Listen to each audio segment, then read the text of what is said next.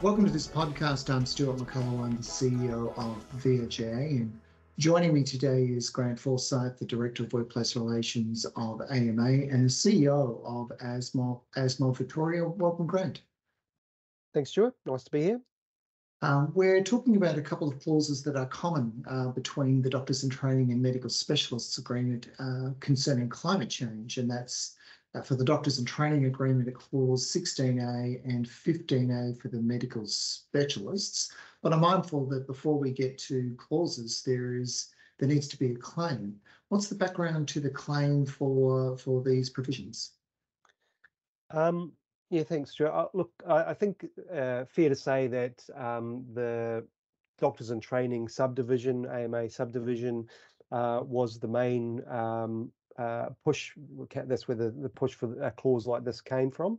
There's a very strong belief in that group, and indeed specialists, but in that group, that they wanted to see something a bit more tangible around climate change and sustainability in their employment conditions. And also the Doctors for the Environment was another group that we'd been engaging with. And it came from the consultation meetings that we had before bargaining.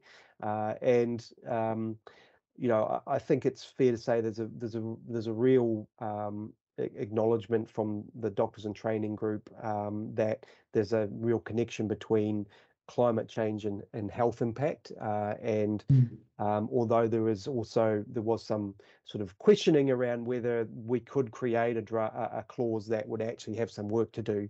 I think we've managed to get there in the end, but that's basically where the push for this type of clause came from. It's the junior doctors, if you like. And you mentioned both the junior doctors as well as the Doctors for the Environment, who were both active, not just in the process that you've described, but actually in the negotiations itself. Exactly, yep. I think the Doctors for the Environment came to at least one meeting, but maybe more. They were involved in the drafting of the clause, clearly we had Doctors in Training in the room at most bargaining meetings that we had. So they made sure that we were pushing ahead with this. Yeah, okay. So just in terms of, as an enterprise agreement term is sort of the interesting thing. It's obviously an area that's has evolved and will continue to evolve. But just in terms of, I guess, the work in an enterprise agreement, I guess it's a recognition that of the role that climate has, both in terms of a health issue and in terms, I assume, of impacting on the health workforce, but also involvement in terms of getting to a better place in terms of mitigating the effects of climate change, I suppose.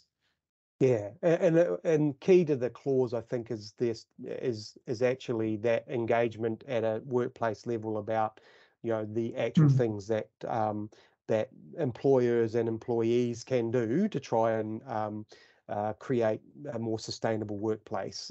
So for us, it was important to at least have that built into the clause, that there would be committees or groups set up within health services to start the conversation at least about what can happen in this space.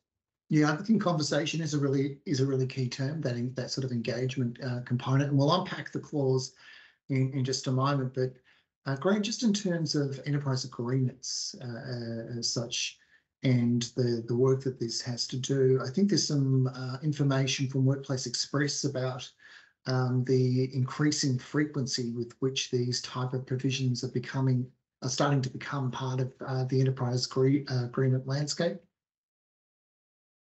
Yeah, so I think the information is about 7% of registered enterprise agreements contain environmental clauses like ours, I guess most of them about 45% would link to the workplace safety, to the environment as well. So I think that's my understanding. So I think we're going to see. I think what that says to us is that there'll be more of it, not less of it, as we go forward. I mean, Um, I think when we introduced the clause, we were unable to find any like clauses. So it hmm, might be my understanding, and we definitely said this at the time to our membership, that it was the first in our in medicine at least, or in the public system. Um, so yeah, look, it looks like clearly that there's been more, and I would say a lot of AMAs around the country and ASMOFs around the country are looking to include these types of clauses in their agreement. So that is hmm. something that will take off, I think. I agree. And that's a really good point. I recall when the negotiations were occurring and we were looking at other agreements, they were somewhat different to the clause that we developed here, and sort of more overarching as opposed to as direct, perhaps, as the clauses that we've got for these agreements. Shall we go to the clause itself? Let's. All right, so we'll use 16A 1, and it sort of outlines 4 things, and we'll bring that clause up on screen. Greg, do you want to speak to the 4 elements there in terms of climate change mitigation and sustainability? Um, I guess the I guess the point about information sharing, Mm, discussion and cooperation, is what we were talking about before. It's about creating a space, I guess, to start these conversations or engagement around, um, uh, you know, the issues at play. Uh, I guess the opening statement is about what we think are the connections, to the workplace for climate and sustainability. So we're talking about the health and well-being. Climate change has an impact, and we're acknowledging that. So point A there, the climate change does have an effect on the health and well-being of Victorians. Point B, being health services uh, have a significant impact, and I won't quote the number, but it is a fairly large amount of the impact that hospitals or health services have on waste and energy use. And then clause C there, climate change act as a long-term reduction target with a view to get to zero by 2050. So we need to do mm. something to make sure we get there, and take some solid steps about that. So that's also considered, and acknowledging that the health doctors and health services have a genuine role to play in achieving the target. So I think that sort of paints a picture of what we're trying to achieve in the clause. I think what's interesting for me is that each of those 4 subpoints represent a distinct element. One is about that connection, as you pointed out, between health and climate change. But point B is about health services as being emitters, as being resource-intensive industries. Point C is about where the long term, where it's all heading, and also about the need for engagement, which is really interesting. Does that take us? So that acknowledgement really does set the scene with those elements. Does that take us then to the second subclause, which is entitled continuous improvement? Yeah, I think so. I guess I was just going to refer to the clause starts about referring to the BPEC, which is Best Practice Mm. Employment Committee. Do you want to sort of explain what that actually is? Yeah, so I think pretty much all the agreements have a best practice employment commitment and a committee that undertakes a range of activities during the life of the agreement. So really, that committee is made up of yourselves and ourselves and the department. We have agendas. We meet on a planned basis during the year, and one of the items that we work on, that we discuss, includes activities under this clause. And then reference to WIC, workplace implementation committees. Uh, are they ongoing? Supposed to be ongoing Yeah, committees? workplace implementation committees, I think, are probably, in terms of whether their primary purpose is about implementing the agreement.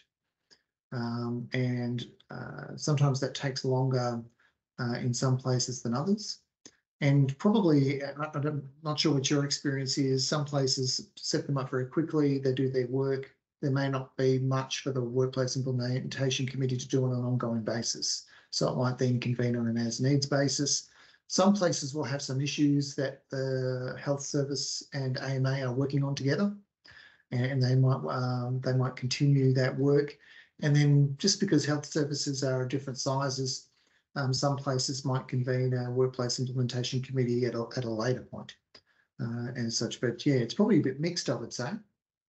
Yeah, look, I think that I would agree with that. There have been more. We've been attending more meetings under this agreement than we have in the past, so that's really positive. Yeah. I guess that for this clause, the observation would be that some form of committee needs to be having these discussions. So whether it's a workplace implementation committee, which I think probably fits, that some other we would like to see some other local group or committee set up to continue the discussions around this stuff, and that's clearly a requirement of the clause as well.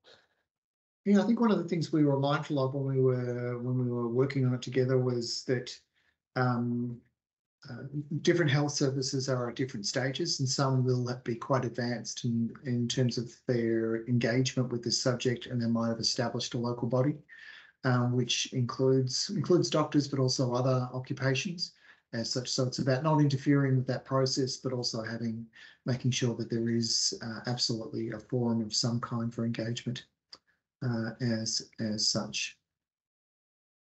Just in terms of, so you've had a bit of an experience. Have you had any experiences to date with an alternative to the week, or has it been primarily focused on the week? I guess I would say we've only met around the WIC, and I got to say the conversation, most conversations haven't been about this particular clause. So I think, you know, for us, it's about well, our intention is to reach out to health services, and we have through the senior staff associations. They've been the main way that we've got into the health services to say, have you got a committee set up? Have you got one already? Do we need to set one up? So we meet regularly with the committee of chairs, which are the chairs of the senior staff associations, and they've been speaking to their hospitals about that, about setting up those committees, or what's work's being done. So fair to say, as me personally, I haven't been involved in terribly many of those committee meetings, but clearly we need to do more in that space. It's interesting. For those people who are wondering what the work of that committee might be, I mean, I think there are probably a couple of different categories. There'll be business as usual, because environmental issues, because health services are required to report on that activity, I think, annually. But there'll also be some things that are driven by activities such as refurbishment, rebuilding, and all that sort of stuff, where input on mitigants will be really relevant. We know, I think, Grant, from previous experience, that when staff are consulted at that early stage, they have ideas and can actively, meaningfully contribute to the design in a way that's more environmentally friendly. Yeah. So there's that strong emphasis on local engagement in the term. I just wanted to go to subclause B, which has a range of elements, and we'll just bring some of those up on screen about the doctors and employers supporting the development of local processes. Grant, if I could take you to the first of those, integrating climate and environmental considerations into evidence-based decision-making processes, which probably is an example of what we were just talking about. Yeah, I think you're right. I think you know, there's if I take the new Western Health Hospital, Footscray Hospital, Yeah. as an example, that what the Doctors for the Environment, who have been consulted, well, there's people from that group involved in the building of that hospital. What they've been able to sort of give evidence of is the actual cost savings around sustainable work practice, and being able to say, well, you know, not only is this good for the environment, but it's actually good for the bottom line. So that's an example of you know, of where evidence-based, before, yeah, this is before this clause existed, in fact, but evidence-based uh, climate change discussions have had an impact on the building of a hospital. But yes, I think that's um, that's an example, and it's pretty clear. You know, another example is the gases that anaesthetists use have you know, quite a big impact on, or Mm. are a high impact environmental gas. So seeking alternatives to those gases is another thing that, you know, we're looking at. So it's yeah, I guess that's the basis of that clause, or or what we want to see happen, because, you know, clearly businesses aren't going to change their practices if they can't see the evidence for making a good decision, making that sort of decision. Yeah, that's a really interesting point. So that first subclause, I like the fact that it's that term integrate really stands out for me. Is it that it's not just something that's external, it's embedded, it's part of the process. But some of those factors that you just touched on are really reflected if we bring up subclause B2 and A, B, and C, and D, which talks about engaging with employees, including doctors, consulting over environmental sustainability, including possible mitigants, recycling and waste reduction, better use of technology, healthy, sustainable buildings, infrastructure, and materials. Really great example that you give about the engagement over the new Footscray Hospital, as well as the delivery of health services. But just in terms of that term, I'm just noting that it's not limited to doctors, it's employees, including doctors. Yeah, I mean, it's pretty important that everybody is included in these discussions. I mean, you know, doctors are a smallish subset of everybody who works in the health system. So, you know, we've got to share that sort of that burden, if you like, for want of a better word. Yeah, and there's another element there. If we go to subclause 3 and bring that up on screen, which talks about to implement change at the workplace level to achieve environmental sustainability objectives through local action plans as health services seek to move to 100% renewable energy by 2025. Just want to pick up on that reference to that 100% renewable energy by 2025 grant, and just to give that a little bit of context. Yes, well, there is a commitment clearly from the Victorian government to that by 2025, sort of government departments will be 100% renewable. You know, we're only 18 months away from that. So if we're being generous, we might say 2.5 years if we go to the end of 2025. But, Yeah. you know, so clearly, you know, there's a lot of work to be done in that space before we get there. I think I think you've got some data around what that looks like, or Yeah, how a far little bit we've of got. data.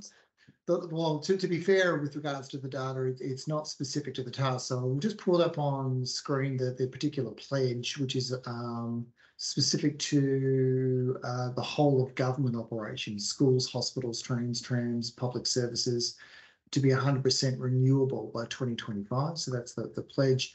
I couldn't find a progress report as to where that is up to. The whole of the state, I believe, is at about 34%. But that's going to be a different figure. That's going to be a lower figure, potentially, than the government figure. But what's interesting about the 34% is how quickly it's changing. So it's not static. It is a figure that is on the move as such.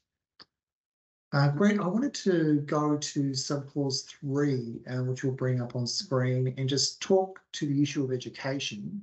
And so people can see the clause up on screen at the moment, which talks about, has an acknowledgement about some of the education a doctor seeks to undertake and access entitlements, both for conference leave and CME, because that education on climate might be relevant to a doctor's role, and also the really encouraging those sort of topics as part of education.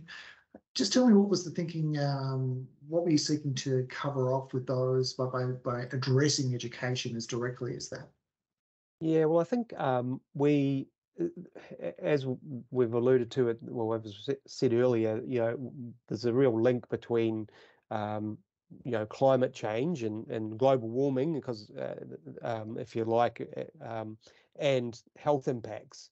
So we thought it was important to have something in the clause that would actually allow a doctor to spend some time in that space and educate themselves around what that might look like. And particularly for doctors in training, I think, where the younger doctors are going to have going to see much more of an impact on this, on their careers and on the patients that they're seeing in the next 10, 20, 30, 40 years of their career.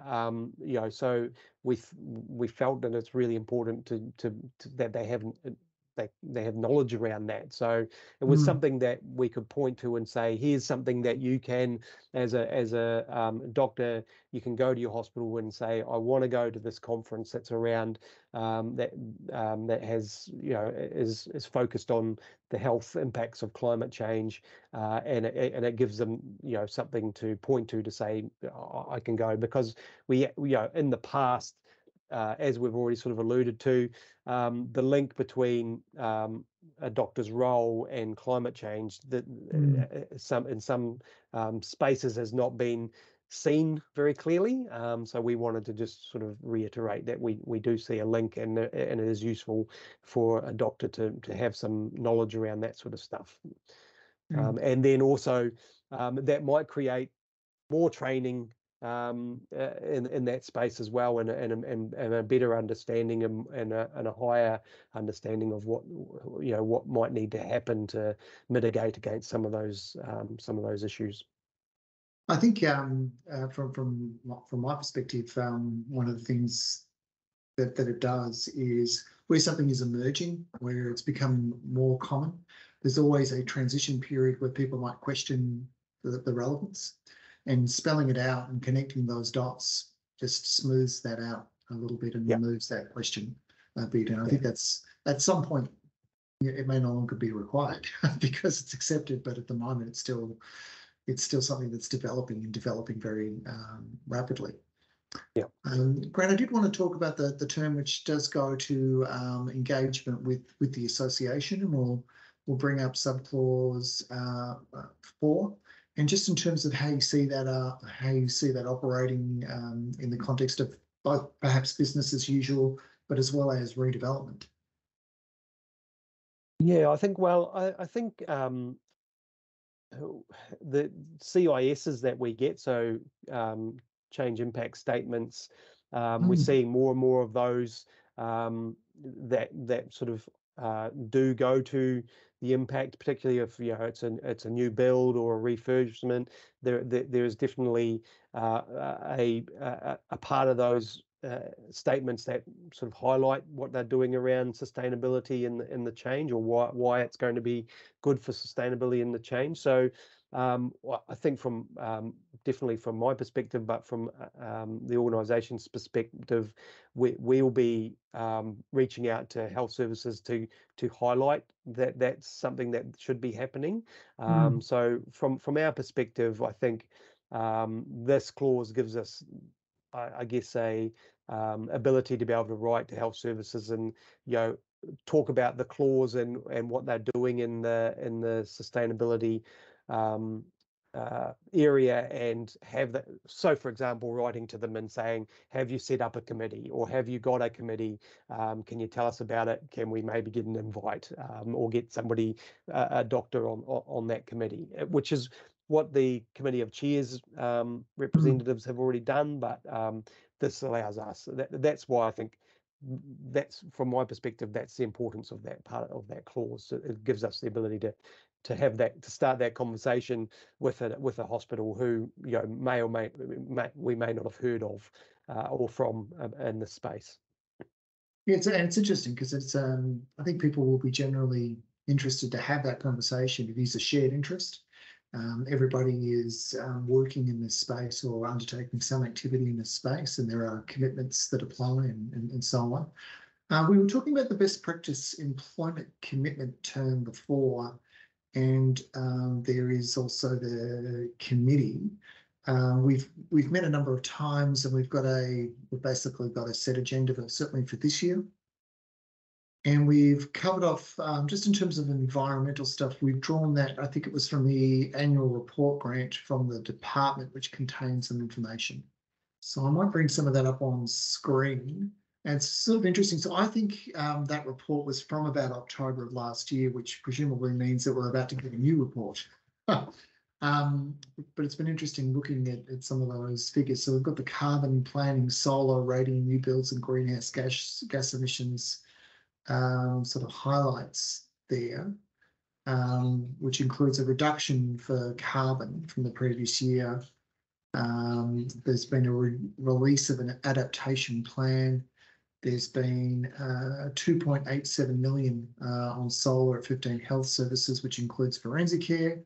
Ratings, there are rating certificates for different buildings, something called a NABERS rating, which we'll go to in a minute, and new builds.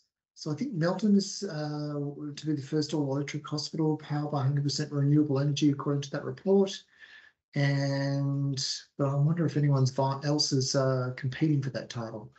And greenhouse gas emissions reduction by 50% for office-based sources, but it was unclear from the annual report whether that included hospitals or was referring to really the department, which would still have been affected by working from home arrangements. So what does NABER, what does that mean? What does that stand for? So I didn't know this, I have to say, before reading that report. So NABERS rating is the National Australian Built Environment Energy Rating System. Okay. That's a federal, is that a federal standard, or? I believe so. So effectively, it assigns a rating for certain things, energy and water being the two that are the focus in that annual report. So for energy, the average NABERS energy rating for Victorian public hospitals was 3.8. Just to give that some context, Grant, that's in a circumstance where 3 is average and 6 is market leading.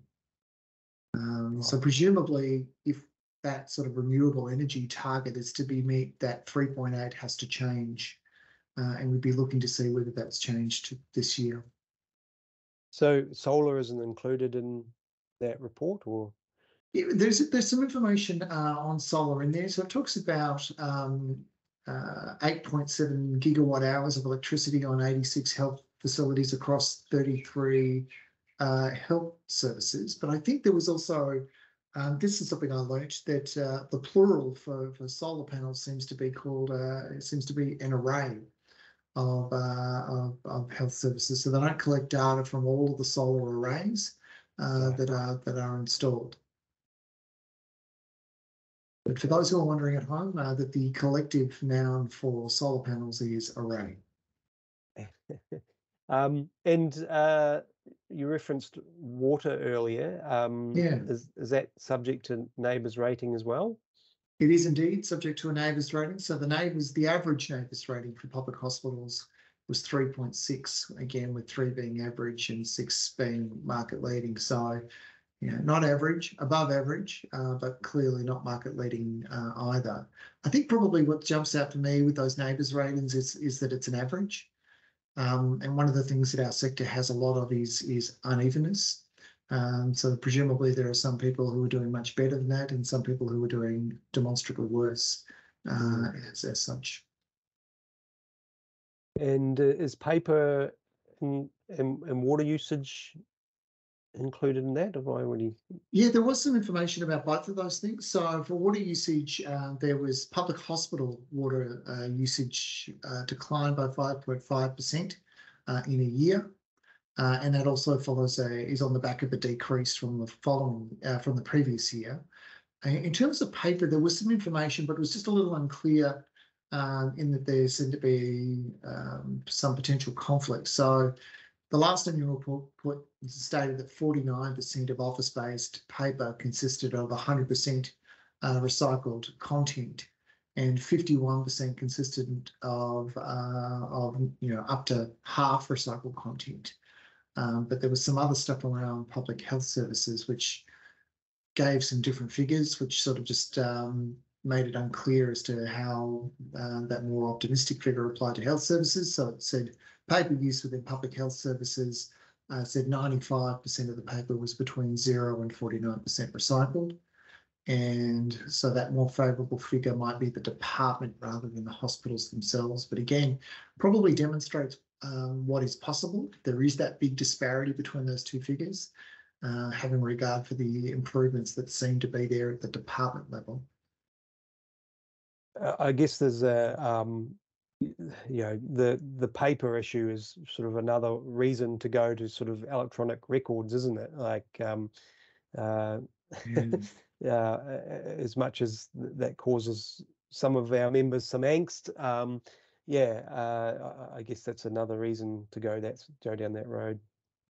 I would say one of several reasons to consider electronic medical records, but it's interesting what that means. So that reduced paper use in hospitals came in at 4%, which is, and just to give some context to that, that's more than 10 million sheets of paper. Wow. Yeah. I guess the other issue, I mean, health is a growing area. So I guess you have to put it in some context in the growth of EFT. How does that impact waste? It's interesting. So when you see a reduction in something like paper usage or water usage or anything else, that's in the context of from one year to the next, you're still getting growth in the size of the sector. So 4% sounds modest in the reduction in terms of use of paper. That's in the context of a growth in the sector of about 4.8%. So that sort of provides a slightly more optimistic picture. I think it's not that one year from the next that the sector was the same size; it got bigger, and yet still that there was that reduction. And so, given the last 3 or 4 years, there's clearly an increase in PPE as well. Is that taken into account? So we're sort of left to speculate on the issue of waste for public holidays. What public holidays? Public hospitals. Public hospitals. Clearly, it's a public holiday tomorrow in Victoria. Yes. Public hospitals reduced by 4,500 tonnes, but the recycling rate went backwards from 28 to 26%. And in the annual report, I didn't see that there was a cause identified. But yeah, you do wonder what effect things like PPE might have had on that figure. Yeah, and what about transport? So transport is the interesting one in that there was material there on the department, and the department seems to have made great strides in terms of increasing its overall fleet efficiency by about 34% through electric and hybrid vehicles. I must say, in visiting hospitals, when you go into the car park and you're starting to see banks of electric vehicles, that are part of the hospital fleet, you can definitely see that that change is occurring. But um, yeah, transport is really one of those areas for potential improvement in a global sense. The emissions from electricity are reducing, but transport has been a bit stubborn. So it's really interesting to see that figure there for the department. Probably the one thing we've sort of talked about that data in the BPEC so far. There'll be new data shortly, which we might do a summary on. But probably the other thing we're keen to do together is to really get into some of the reports that the health services are publishing on their environmental performance and get a bit of a handle as to how that's progressing. Yeah, yeah. Like I think it's really this clause has really sort of focused the mind, I think, around this stuff. And these reports, as we talked about in bargaining, I think that the reports get written, and I'm not sure what happens to them. So it's good. Yes. It's good that we're at least seeking that information and actually having a conversation. Again, it's about conversation. So from my perspective, it's good for that to be front and center, and for us to give ourselves the space to have the conversation. It's really important, I think, just to have a knowledge of what's happening out there. Mm. Just before we wrap up, the other thing I was thinking about when we're talking about where this came from, it was an interesting experience for me when I said it came from the doctors in training, and when I met with some of the senior doctors and had a couple of consultation meetings where I, flagged that this is a clause that we were looking to progress. I thought there might have been some pushback, and Mm. in the sense that this is, why is this going into agreement? What's it got to do with our workplace rights and things like that? But um, I was really heartened to hear everyone got on board straight away. We had no Mm. pushback from our membership. They went, yes, that makes complete sense, and they were on board immediately in all of the meetings that we did. So for us, it was, that was a really good signal that, this clause was important, and that I think it will make a difference. That's really interesting to hear. And at that point you make about communication or engagement. Nothing happens without engagement. Mm. So, Graham, thank you so much for joining me today and to talk about those clauses and those important clauses, but also to give a bit of the background. I think people will find that really fascinating. So thanks so much for your time today. No problem. Thanks, Stuart.